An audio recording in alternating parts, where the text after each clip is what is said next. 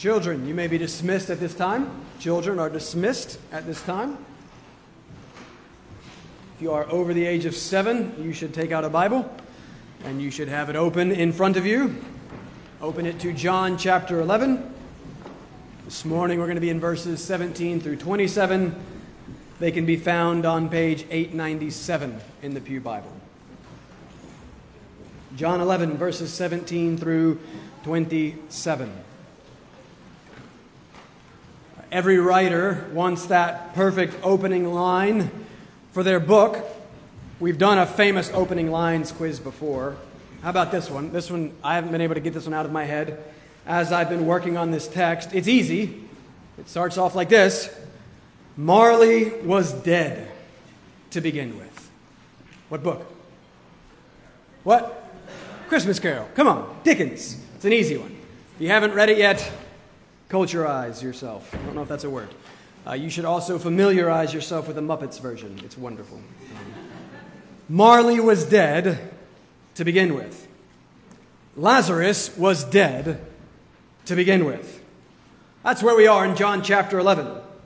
Death is again our context. Death is our conflict. Death is so present and real and overpowering that it's almost as if death is a character itself in this story and our story. It could be the character, the main player, plot, and purpose, unless life, of course. But Lazarus was dead. So, more death today. Sorry about that. But it is a chapter about death. But the good news is that being a chapter that is ultimately about Christ, as are all the chapters of Scripture, this chapter that is about death is ultimately then about the Christ who is life. But the way to the life is through the death. That's how it was for Christ. That's how it will be for all who follow him. That's how it will be for us as we work through our text. We must deal with death. John Bunyan was laying on his deathbed in the year 1688. And he said this on his deathbed, "Weep not for me, but weep for yourselves. I go to the Father of our Lord Jesus Christ, who will no doubt, through the work of his blessed Son, receive me, though a sinner. There I hope we ere long shall meet, to sing the new song and remain everlastingly happy, world without end."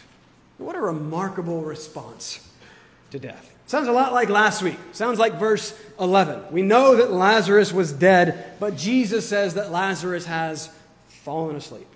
And so we looked long at how Scripture speaks of death in Christ. Paul desired it.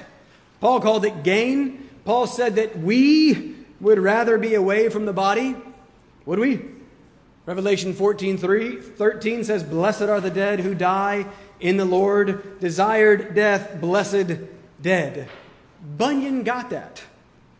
Likewise, Spurgeon could provocatively say the only people for whom he has felt any envy have been the dying members of this very church. And how could he say such a thing? How could dying Bunyan say, "Weep not for me, but for yourselves"? And we are talking about death here. The king of terrors, the great unknown, inevitably coming for us all, ending all, hanging over all.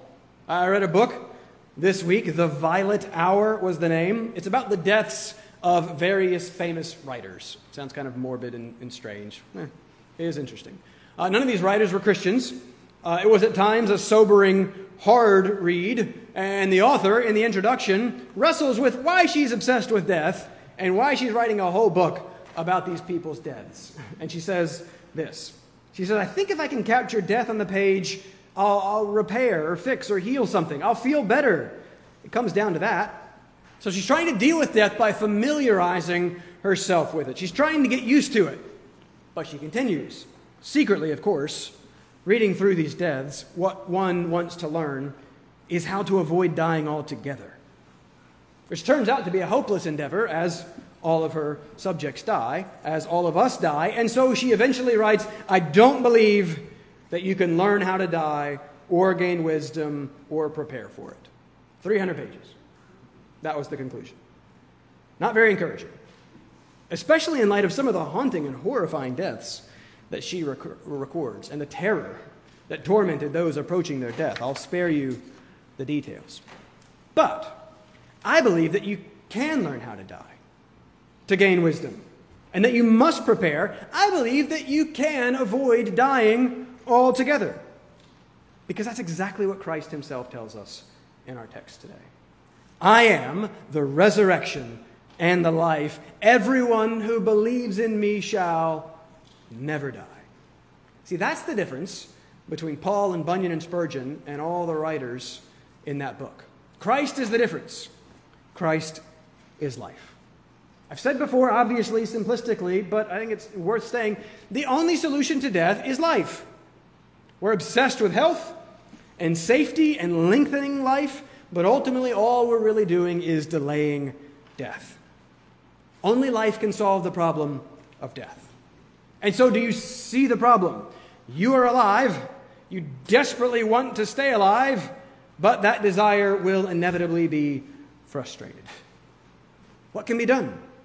How can life be found when death comes for us all? John chapter 11. That's what this is about. Jesus. That's what this is about. And this text it's beautifully simple.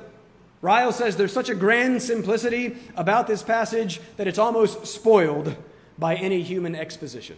Almost, hopefully. I'm going to try not to spoil it. But Ryle is right. This text is beautifully simple. I stared at it for a long time, trying to come up with something novel, some brilliant approach to it. We don't need that. We need Christ. We need what he says so clearly in this text. We need life. He has just said in John 10, verse 11, that he has come that we may have abundant life. I don't know about you, but I really do want that. I do. I'm tired of being grumpy and moody and impatient and restless and conflicted and offended and frustrated and disappointed. So I want both a solution to my death then, and I want to experience the fruits of that solution, abundant eternal life, now. How? Let's consider our text. Let's consider Christ, our life. Simple outline as we progress through this life and death story. Jesus is the main idea. He is where we must begin and focus. So we must begin with this fifth of 7 I am statements. Statements of identity and revelation. Point number 1, quite simply, I am.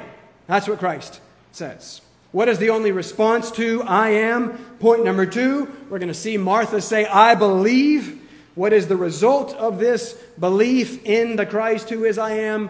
Point number 3, I live. Nice and simple. Christ is the only solution to your life and death problem. You only get Christ through faith, but when you get him, you live. Christ, faith, life. That's all we're doing. John chapter 11. Let's look at the text. Verses 17 through 27, I will read them for you. Make sure my words are coming from these words. This is the living and active word of the Lord. Pay attention. This is what God himself wants to say to you today. John 11:17.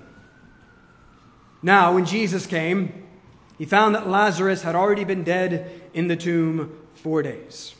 Bethany was near Jerusalem, about 2 miles off, and many of the Jews had come to Martha and Mary to console them concerning their brother.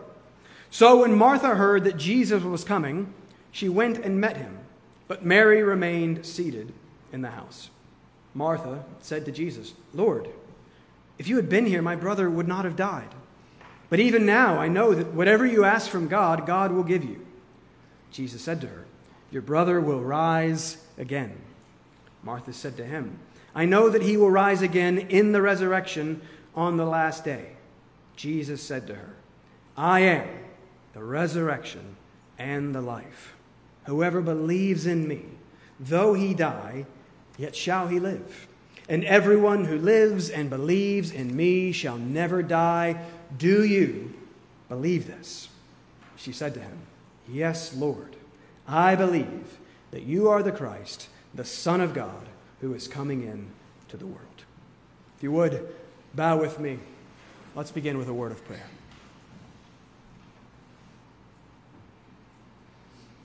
Father, show us Christ.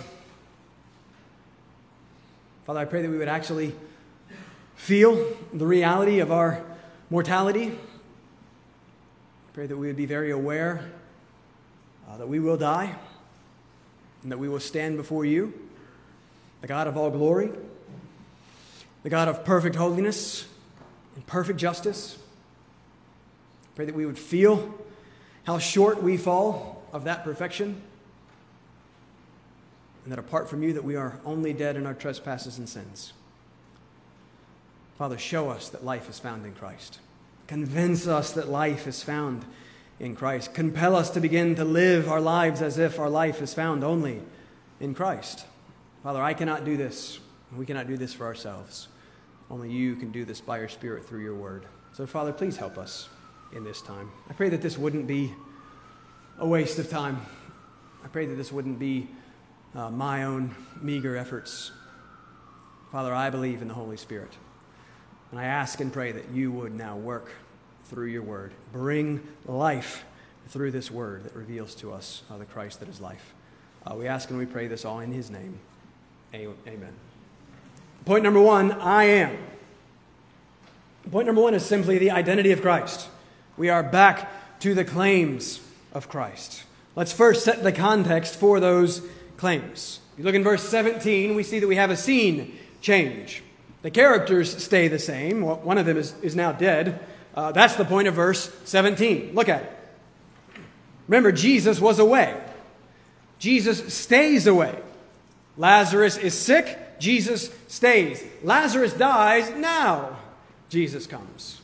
But the verse highlights the fact that Lazarus has already been dead 4 days. Why that detail?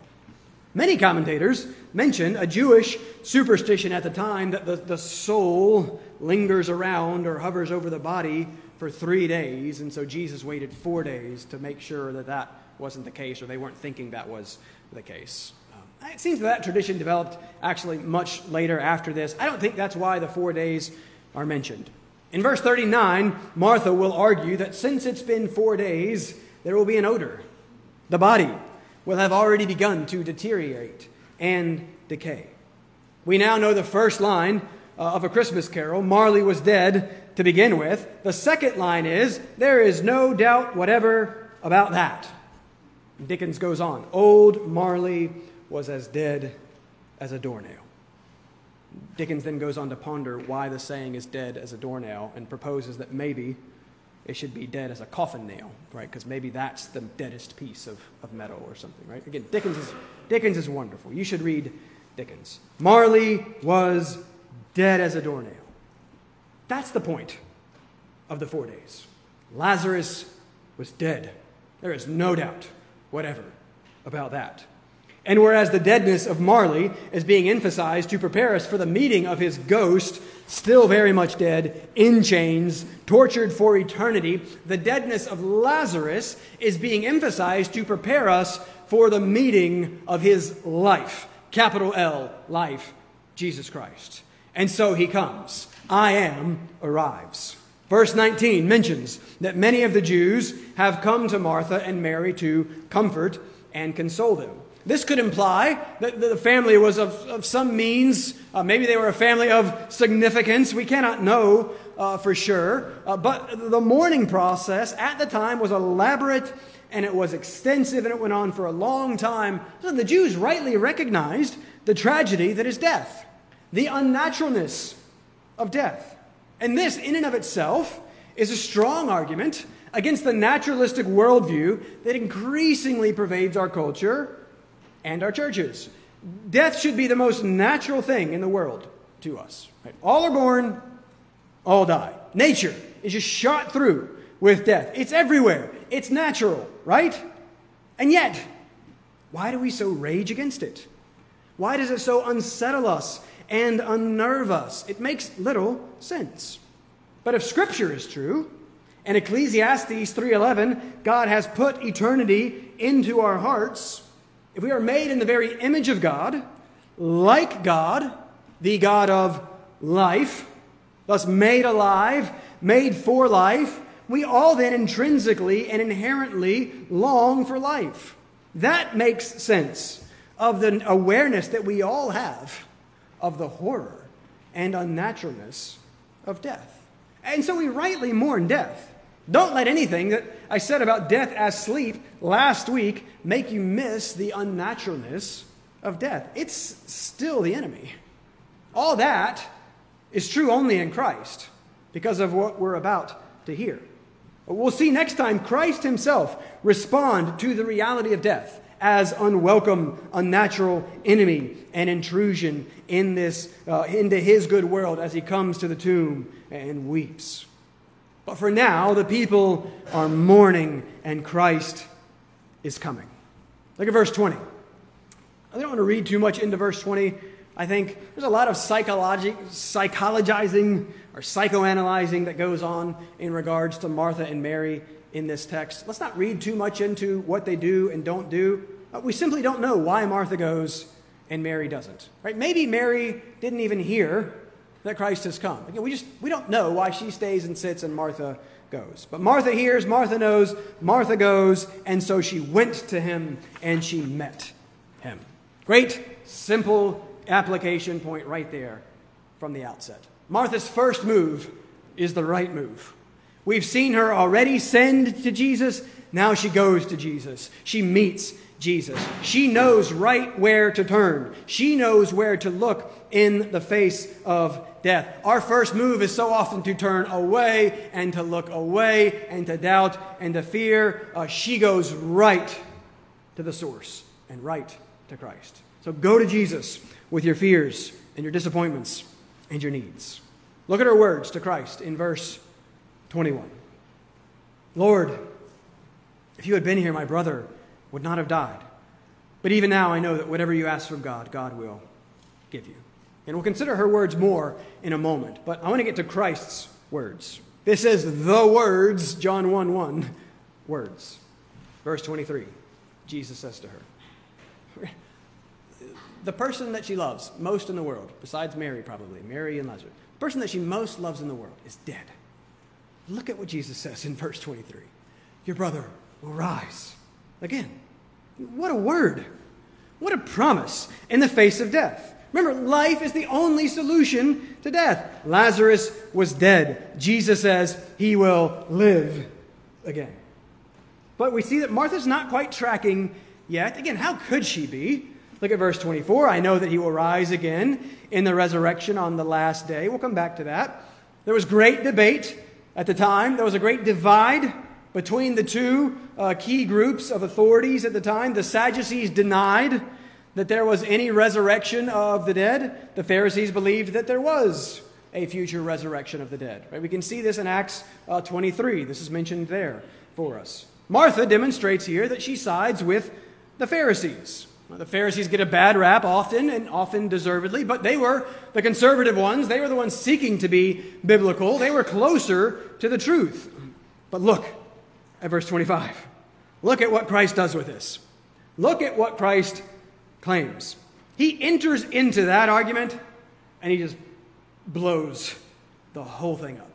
We're going to talk in a moment about how perfectly he comforts Martha. But notice how that comfort includes lovingly correcting Martha. Notice how that comfort includes teaching Martha. Verse 25. I am the resurrection and the life. Whoever believes in me, though he die, yet shall he live. She says, I believe in the resurrection. He says, I am the resurrection. And that's our point. I am. This is one of the high marks of the whole book. This is one of those texts you get to as a preacher and you just kind of want to quit because you can't do it justice. This is one of the clearest, most comforting revelations of the person of Christ. Remember, John structures his book around 7 signs. Lazarus is the 7th and climactic sign building up to the sign, which is going to be the resurrection of Christ himself. All right, so we're getting around that. We're getting to that. But John also structures his book around these 7 I am sayings that reveal to us a little bit more about who this Jesus really is. This is statement 5 of 7. And Jesus just insists on doing this. Jesus will not allow you to like him. Jesus will not allow you to be mildly interested in him. He will not allow you to consider him as wise teacher, as prophet, or healer or as nice guy to have around. No, he takes one of the most important texts in the whole of the Hebrew Scriptures. He takes Exodus 3:14 and the self-revelation of the Creator of God, of all that exists, where God says to Moses, I am who I am. Say to Israel, say to the people, I am, has sent me to you. And Jesus says, I am that. I am He. I am Yahweh. By the way, that was me in the burning bush. Jesus is claiming to be nothing less than God Himself. It is big and as bold of a claim as possible. And so again, it's either true or it's not. He either is that or He isn't that. If He is that, you must deal with Him. And you should deal with Him this day. If He is not that, then He is worse than worthless. And we are wasting our time. Who do you say that Jesus is? He says that He is I am. And He's relentlessly insistent about this. We've seen the one big claim. Remember that you have the claim, the predicate comes after, and it qualifies, it explains. We've seen that He makes this claim once, I am, with nothing afterwards. Remember, there's nothing following it. 8:58. Remember, Jesus says, before Abraham was, I am, period. That's it. I am Yahweh. That's all. Then there's these other 7 claims with a predicate, something that comes after, attached, something that explains more about who He is. I want you to listen to all of them. I want you to note what they are all about. I know I'm moving quickly here. You're not going to have time. There's 7 of them, so I've just got to fly through them. I just want to make the big point. Here's the 7 I am statements. 6:35. I am the bread of life. I'm tipping my hand already. 8:12. I am the light of the world. 10:7. I am the door. 10:11. I am the good shepherd. Our text, 11:25. I am the resurrection and the life. 14:6.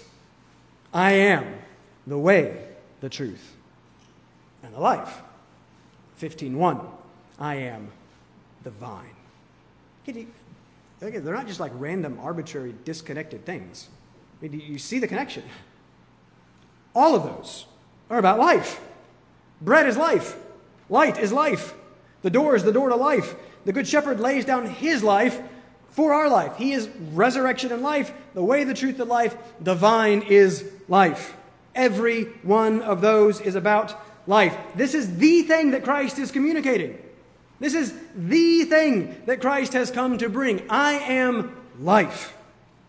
The fundamental claim of our faith is that Christ is God. And since God is life, the fundamental claim of our faith is that Christ is life. This is the very center and sum of Christianity. I am. And so then now the obvious next question is, well, who are you? How do you respond to this wild claim of Christ? For that is what determines who you are, according to Christ. According to Christ, that is what determines your life or your death, how you respond to Him and His claim here. Point number 2. There are only 2 responses to such a claim. There is no middle ground. There's 2 responses. The first response is just rejection.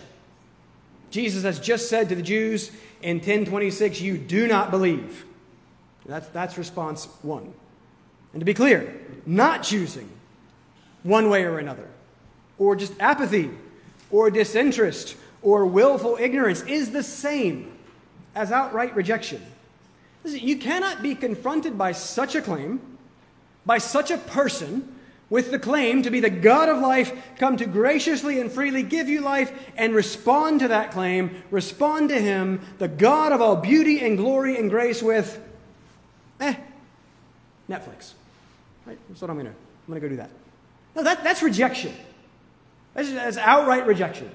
Apathy, indifference, boredom with Him. That's rejection. That's response 1. Response 2. Look at verse 27. Yes, Lord. I believe. Believe. The only other response. But back up first. Let's go on. Let's get there. Martha isn't quite fully there at the beginning of our story. So look back at verse 21. Some people read Martha's opening words here to Jesus as implicit rebuke. Where were you? I'm not so sure about that. I think it's likely just the legitimate, honest cry of grief and sadness.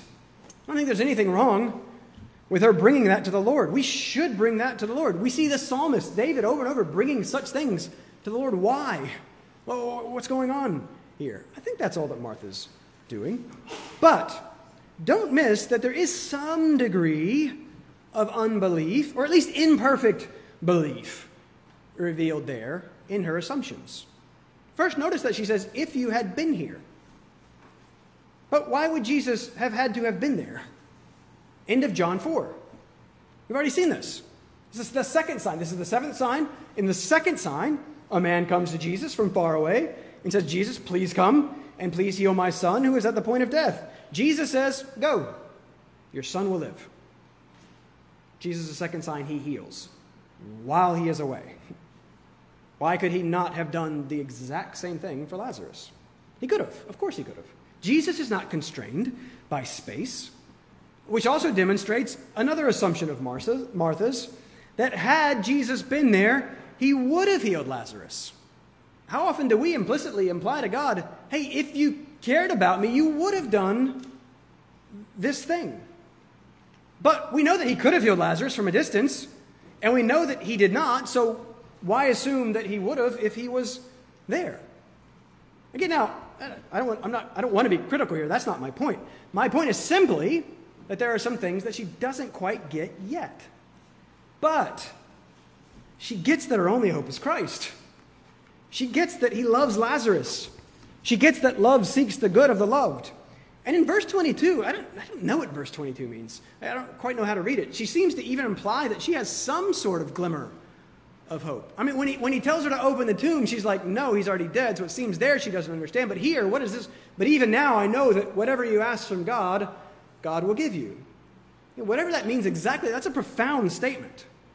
I don't think she yet has the entirety of the identity of Christ sorted out. But if you think about it, God gives to no one whatever they ask from him. I've asked God for some really stupid things and some really sinful things. God gives to no one whatever they ask from him, except for the Son of God, of course. So again, it seems that Martha's close. There's some sort of faith, little or imperfect, as it may be. Now, I do want to pause for a moment, and I want to put a pin in Martha for a second. We're talking about faith. I believe. Belief and faith, remember, the same thing in Scripture. Let's look back for a moment. I want you to look back. I want to conclude what I cut out. Because I love you, I cut out stuff from my sermon last week, so I wouldn't keep you here all day. But let's look back at this for a second. Look back at verses 14 through 15. We skipped this. But I think it relates to what we're talking about here. It relates to faith, so it works perfectly. I planned it. Jesus has said that Lazarus has fallen asleep, remember?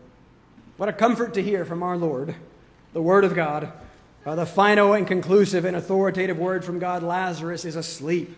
Death in Christ is nothing more than sleep, no more harmful than sleep. It is not death to die. But look at verse 14. Jesus has to explain to the disciples. Then Jesus told them plainly, Lazarus has died, and for your sake I am glad that I was not there, so that you may believe. But let us go to him. So Thomas, called the twin, said to his fellow disciples, let us also go that we may die with him. Yeah, it's a wild verse. Lazarus is dead and I am glad is in effect what Jesus is saying. Now I know there's more to it than that. There's a point, there's a purpose. We've got to believe that there's always purpose in Christ. Purposeless is devastating. What if there's always purpose in everything that happens in your life if you are in Christ? Look at what Jesus says again. Lazarus has died, and for your sake, I'm glad that I was not there. Why? What's our second point? So that you may believe. That's what we're talking about. Jesus is working on the disciples' faith, just like he is with Martha. Jesus waited for a number of reasons, but one of those was for the good of his disciples, for the faith of his disciples. And we've talked about this. Faith is it's trust. Faith is trustful belief. It is knowledge of Christ, assent to the truth of Christ. Then it is that trust in or on or into Christ. It's the whole soul entrusting ourselves into his gracious hands. And that's the whole point of this book. Believe. Trust him. Remember back in verse 4, Jesus has said that this illness is for the glory of God. It's the key to the understanding of this whole story. It's fundamental to the story. It's fundamental to your story. The key to understanding life. God's purpose is God's glory always. And here's the point. Faith glorifies God. Your faith glorifies God. Why? Well, because it trusts him. Even in the face of illness. Even in the face of death. Even if everything's falling apart. Trusting him in the midst of that proclaims to the world that we value God more than life. That we trust God in the face of death. And when we do that, by his grace, it glorifies him. It manifests and makes known how good and great he must be for his people to so cling to him and love him, even when things are so bad. Faith glorifies God. And since faith is that which connects us to him, faith is always for our good. And so Jesus here works to grow and expand the faith of his disciples. In John, believing is living. We'll see this in a second. Because believing connects us to the God of life. And that means that for us, if you are in Christ, faith is your highest good. Because it's the means through which you are connected to and in communion with he who is our highest good. Thus, whatever he can do to strengthen that and increase that is good. That's why we talk a lot about providence. That's why trusting that he's sovereign and big and in control, that he's working in all of our troubles. That's why all those things are so important, that he's good in the midst of all that. He's working always to demonstrate his goodness to us and to increase our faith in him. What if we truly believed that God was always doing that? What if you could actually believe that every single circumstance that he brings into your life was for that purpose, was for your good? I could believe that. I'd trust him. As we saw in Sunday school, I would not fear. I'd have greater, stronger faith. Is that faith? Look at 16 for a second. This is kind of secondary to the point, but is faith what Thomas is demonstrating there in verse 16? It depends on how you read it. Let us go also, that we may die with him. Maybe. Or, let us go also, that we may die with him. It depends. And commentators are divided. Some say, look how big and bold Thomas's faith is. But we can't read his tone. And in light of what we know about Thomas from chapter 20, I'm inclined to agree with the commentators who think that this may not be faith, but just more sarcastic, resigned. Well, let's go die. And I won't argue with you either way. But what if it's the second? What if the second is actually Thomas is just pessimistic? Well, whatever. Might as well go die. What if this statement is not evidence of his faith, but lack of his faith?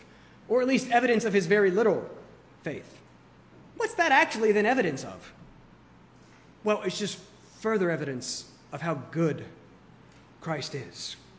Because you may not be all that much different from Thomas. I'm often not. Well, it is what it is. Oh, well, whatever. God is sovereign. Everything's terrible. I think that's Thomas. How amazing is it then that Christ is still working for his good, to grow and strengthen his faith. A faith that will eventually, after the compassionate and patient pursuit of Christ, cry out, my Lord and my God. Oh, you of little faith, but oh, Christ of such love, for he of little faith. Christ still reveals himself to him. Christ still wants to grow our little faith so that we can more and more see him and love him and enjoy him. And that's what we see Christ doing here for Martha as well. It's the same thing. Go back to Martha. Again, she's got some things wrong. But look at how Christ loves her. Look at how Christ comforts her. Again, I know that I'm a miserable comforter. There's no secret about that. Christ is not. God is not. 2 Corinthians 1:3 calls your God the God of all comfort. But our concept of comfort is often so constrained. Look at how Christ comforts. Look at this. Yes, we weep with those who weep, of course. Christ is going to weep with those who weep next time. But that's not the entirety of comfort. Christ offers comprehensive comfort. And where does it begin? What does he do? Look at what he does. What's the fundamental thing that Christ does? He draws her attention entirely to himself. Lazarus is dead. Martha is mourning. Jesus says, I am. She's mourning. He's teaching. She's mourning, and he gives her truth. The truth, because he is the way, the truth, and the life. Martha says, he, Lazarus, in verse 24, and Jesus redirects her attention and says, I am, in verse 25. Because Christ knows that he is where we find comfort. And I know that much of my struggle as comforter comes from often just not knowing what to say and then having a real solution to the problem. It's a pride thing, right? I want to prove to people that I'm competent, so I better have some sort of solution. I don't. Oh no. What am I going to do? Here's the beauty and the comfort that Christ offers. He knows the solution, and he is the solution. And so I have to remember that the kindest comfort that I can offer is to wisely and graciously direct you to Christ, the comforter. The best solution I can offer is Christ as solution. And then we all have to strive to believe that comfort actually is and is only found in him. Remember our crazy Owen quote that we've been using, where he says, this is the universal remedy and cure. This is the only balm or comfort for all our diseases. What is it? This is the sight of Christ. It's a sight of the glory of Christ. And that's what this whole thing is about. This is about belief. This whole book is about belief. John is often called the gospel of belief. And so Jesus is after Martha, and he's after our ultimate eternal comfort. And he knows that it's found only as we find him. And so, even in the midst of our mourning, even in the midst of her mourning and great suffering, he teaches her. He compassionately and graciously reveals himself to her. And he draws his attention to her. Look at me. Look to me. Come to me. And so, where do you tend to look for comfort? And I know that my first move is so always to look for comfort in a change of circumstance. If this is bad and hard and painful, if this changes, I'll be comforted. But I know that doesn't work. I'm so stubborn. I keep thinking, but I know that it doesn't work. Where do you seek rest and relief? Where do you turn when things are bad and you are sad or even mad? What you and I most need is a clear view of Christ, a constant view of Christ. And that happens by faith through the word of Christ. This is why we preach expositionally. This is why we labor to teach through texts. This is why I hope, I'm trying to examine, this is why I hope I love doctrine and theology. I hope it's because I actually believe, John 17:3, that knowing God is eternal life, and that includes knowing about God. And so that the more that you know about him by his grace, the more that expands and grows your affection for him and your faith in him. I think it's hugely significant that Christ teaches about himself to Martha here. Are you comforted? Why not? Ryle writes on this text, I think it's very profound. He says, many complain of want or lack of sensible comfort in their religion. Right? Do you truly get comfort from your religion, from your faith, from your belief? He says they don't feel the inward peace which they desire. Do you feel the inward peace that you desire? So Ryle says, well, let them know that vague and indefinite views of Christ are too often the cause of all of our problems. Vague and indefinite views of Christ is often the cause of our problems. He says, and so we must try to see more clearly the great object on which our faith rests. We must grasp more firmly his love and power towards us who believe, and the riches he has laid up for us even now. We are, many of us, sadly, like Martha. A little general knowledge of Christ as Savior is often all that we possess. But of the fullness that dwells in him, his resurrection, intercession, His unfailing compassion, His glory, we've tasted little or nothing at all. These are the things of which our Lord might well say to many of us, as He did to Martha, do you believe this? And honestly, I want you to know Him intimately and deeply. I want to know Him intimately and deeply because look at who He is. Look at how good He is. Look at what He claims. He claims that He is literally life. The first question of the Heidelberg Catechism, what is your only comfort in life and death? Sometimes it's my health. I got some money in the bank. I got a house that you guys provide me, thank you. Good food, my wife and my kids, books. And all these things are good things. These are all good things. But what is my only comfort in life and death? Should be that I am not my own, but belong body and soul in life and in death to my faithful Savior, Jesus Christ. That's it. Is that your only comfort? Because if that's your comfort, all that stuff goes away. God forbid, again, I don't want all that to go away, but all that goes away. If Christ is my only comfort, then I still have Christ. And I still have comfort. Is Christ your only comfort? Do you believe this?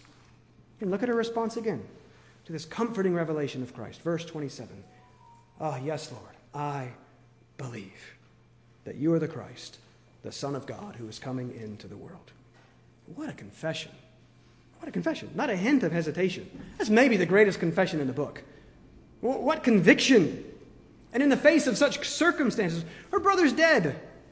She believes. And look at the content. There's content to what she believes. You're the Christ. You're the Son of God. There's great content to your belief. She gets it now. Jesus has graciously revealed Himself to her. She sees, and she knows, and she believes. And the result? What has to be that she lives. Point number 3, I live. We know that she lives because of the rest of what Christ claims in verses 25 and 26. Look at them again. We haven't got past the first statement. I am the resurrection and the life. Here's more. Whoever believes in me, though he die, yet shall he live. And everyone who lives and believes in me shall never die. And so then in verse 27, Martha believes. And so then we know, based upon verses 25 and 26, that Martha lives. And this is the whole point of the book.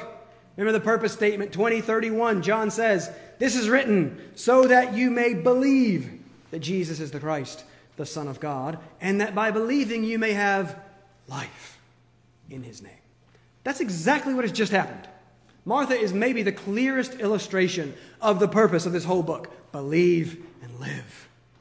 And listen, that's what I'm desperate to communicate to myself and to communicate to you, because John is desperate to communicate to you. Every moment of your life, every thought, every word, every deed is oriented around and toward your seeking life somewhere. Everything that you think and do is based upon where you think life is found. I desperately want to convince you and myself that life, true life, is found only in Christ. Are you seeking it where it is only found? He is the resurrection and the life. And notice that order. Why is it resurrection, then life? Well, by necessity. By necessity of our sin and thus our death. Ephesians 2:1, you were dead in your trespasses and sins. We need resurrection because we are dead. What if we actually conducted our lives and our business and went around out there actually believing that everyone out there that we see that does not know Christ is dead? Is walking around spiritually dead. We were no different before Christ. We need resurrection because we are or were dead. So for there to be life, there has to be the transition from the one to the other. Jesus is claiming to be both the commencement and the continuation of life. Resurrection, is a return to life. Jesus is the author of that return, and He's the very life to which we are returned. He returns us, and He returns us to Himself.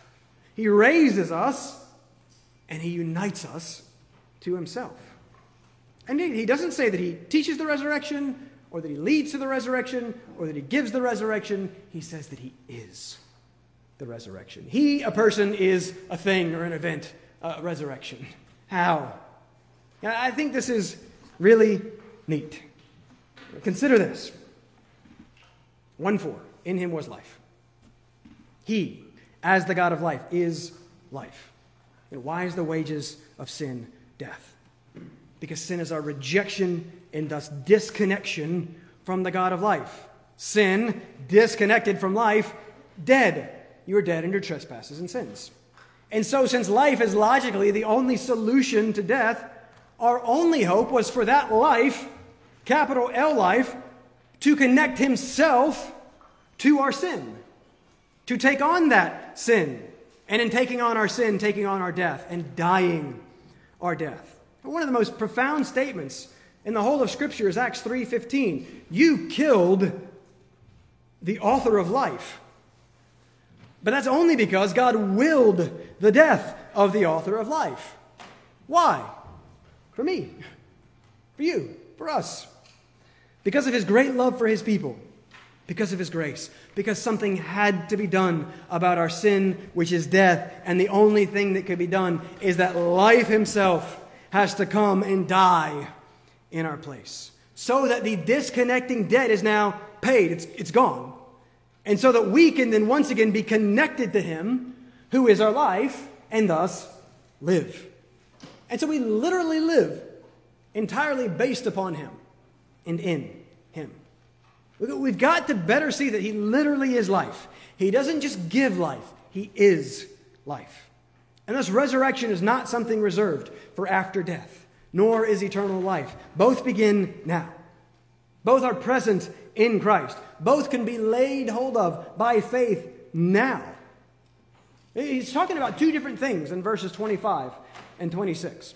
In verse 25, he's talking about Lazarus and physical death. We physically die, and yet spiritually live, and then will once again physically live at the resurrection upon his return. But then in verse 26, Jesus is talking about spiritual death, which results in eternal death after our physical death. And so you've got to understand the three deaths: physical, spiritual, eternal. In verse 26, Jesus is saying that in him, connected to him by faith, we will never spiritually die, and thus never eternally die, and thus live again forever with him. And that's the comfort. That's why and how death is transformed for the Christian, because of the Christ who is life. In him, we are literally in life. He's the vine, we are the branches. We are grafted and connected to life, and so we live. And do you believe this? Him, into him. Do you know what it truly means to live? John 17:3, this is eternal life, that they know you, the only true God, and Jesus Christ, whom you have sent. Living is knowing. Life is relationship. We are resurrected to relationship with life itself. And thus Christ, he actually is our life. This is why Paul can say in Galatians 2:20, I have been crucified with Christ. It's no longer I who live, but Christ who lives in me.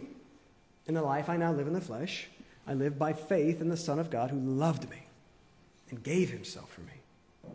What are you seeking? Colossians 3, verse 1. Look at what Paul says here. If then you have been raised with Christ, seek the things that are above, set your mind on things that are above. Verse 3, for you have died and your life is hidden with Christ in God. Listen to verse 4. When Christ, who is your life, Christ, who is your life, when he appears, then you also will appear with him in glory. Listen, this is what it means to be a Christian. This is the result of a true experience of grace through faith. It is the very life of God. It is Christ himself in the soul of man. We've got to move beyond. It's believing some stuff about Jesus so that you can get on with the rest of your life and not have to worry about hell. That's not it. That's not life. You don't have it if that's what you're doing. It's literally Colossians 1:27. Christ in you, the hope of glory. You see, Christianity is Christ. It is the living Christ giving life to the soul by uniting that dead soul to him. That's what Christianity is. Of course, it's the whole revelation of God concerning Christ and the life that's found in him. That's our faith. But Christianity, it's the life of Christ in the soul, subjectively considered. It's God himself in us. It's the life of Christ. Charles Hodge says that a Christian is one who recognizes Jesus as the Christ. Good. That's believing. The Son of the living God, manifested in the flesh, loving us and dying for our redemption. And, he gets an and. Here's the results, the fruits, the evidence of that. And who is so affected by a sense of the love of this incarnate God as to be constrained to make the will of Christ the rule of his life, and the glory of Christ the great end for which he lives. That's so much better and more biblical than a Christian is someone who has prayed the sinner's prayer or invited Jesus into their heart or believes some stuff about Jesus. No, Jesus is so much better than that. Are you so affected by a sense of his love for you that you are constrained to make his will the rule of your life and his glory the end and purpose for your whole life? Is Christ your life? Would anyone conclude from your life or mine, priorities, your time, your money, your Sundays, your Mondays through Saturdays, your thoughts and concerns, your loves and your hates, would anyone could conclude from them that you believe that Jesus is the resurrection and the life? That the living Christ lives in you? Because you know what life does? It lives. It grows. It shows. Life is beautiful and observable and pleasurable. That's what Paul says. That's what we read in Philippians 3. This is what Paul wants. He wants to know him and the power of his resurrection. And that Paul counts everything else as loss because of the surpassing worth of knowing Christ. And that's what I want. That kind of desire for and delight in Christ. And that's what I want for you, to truly experience and enjoy the abundant life that is found in him. To less and less look for satisfaction and life in the things of the world, and to be more and more convinced that it is truly and only found in him. And so it starts with seeing him. It starts with looking and learning and praying that the Spirit would give us the eyes of faith to see the glory of Christ. Do you believe this? And that is the eternally important question. Could there be a greater claim upon your life and upon your time? Jesus claims to be life, abundant, eternal life, and that he is that for us by coming and living and dying and rising again in our place. He is the resurrection and the life. He is the only solution to your imminent, impending death problem, and there is infinite and eternal comfort to be found in him. I am, I believe, I live. Do you believe this? Let's pray, and we'll be done.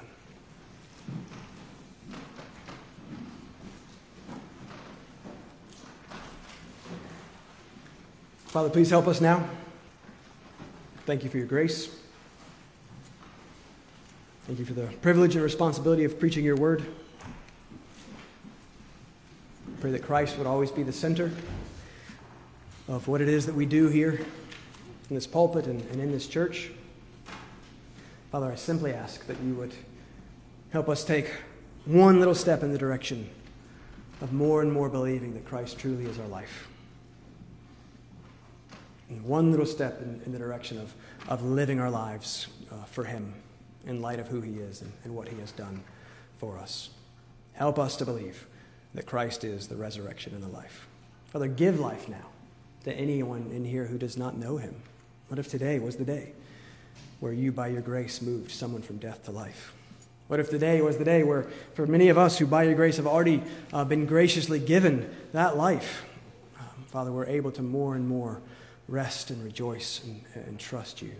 Father, grow our faith. Give us great love and trust and joy in Jesus. We ask and we pray this in his name. Amen.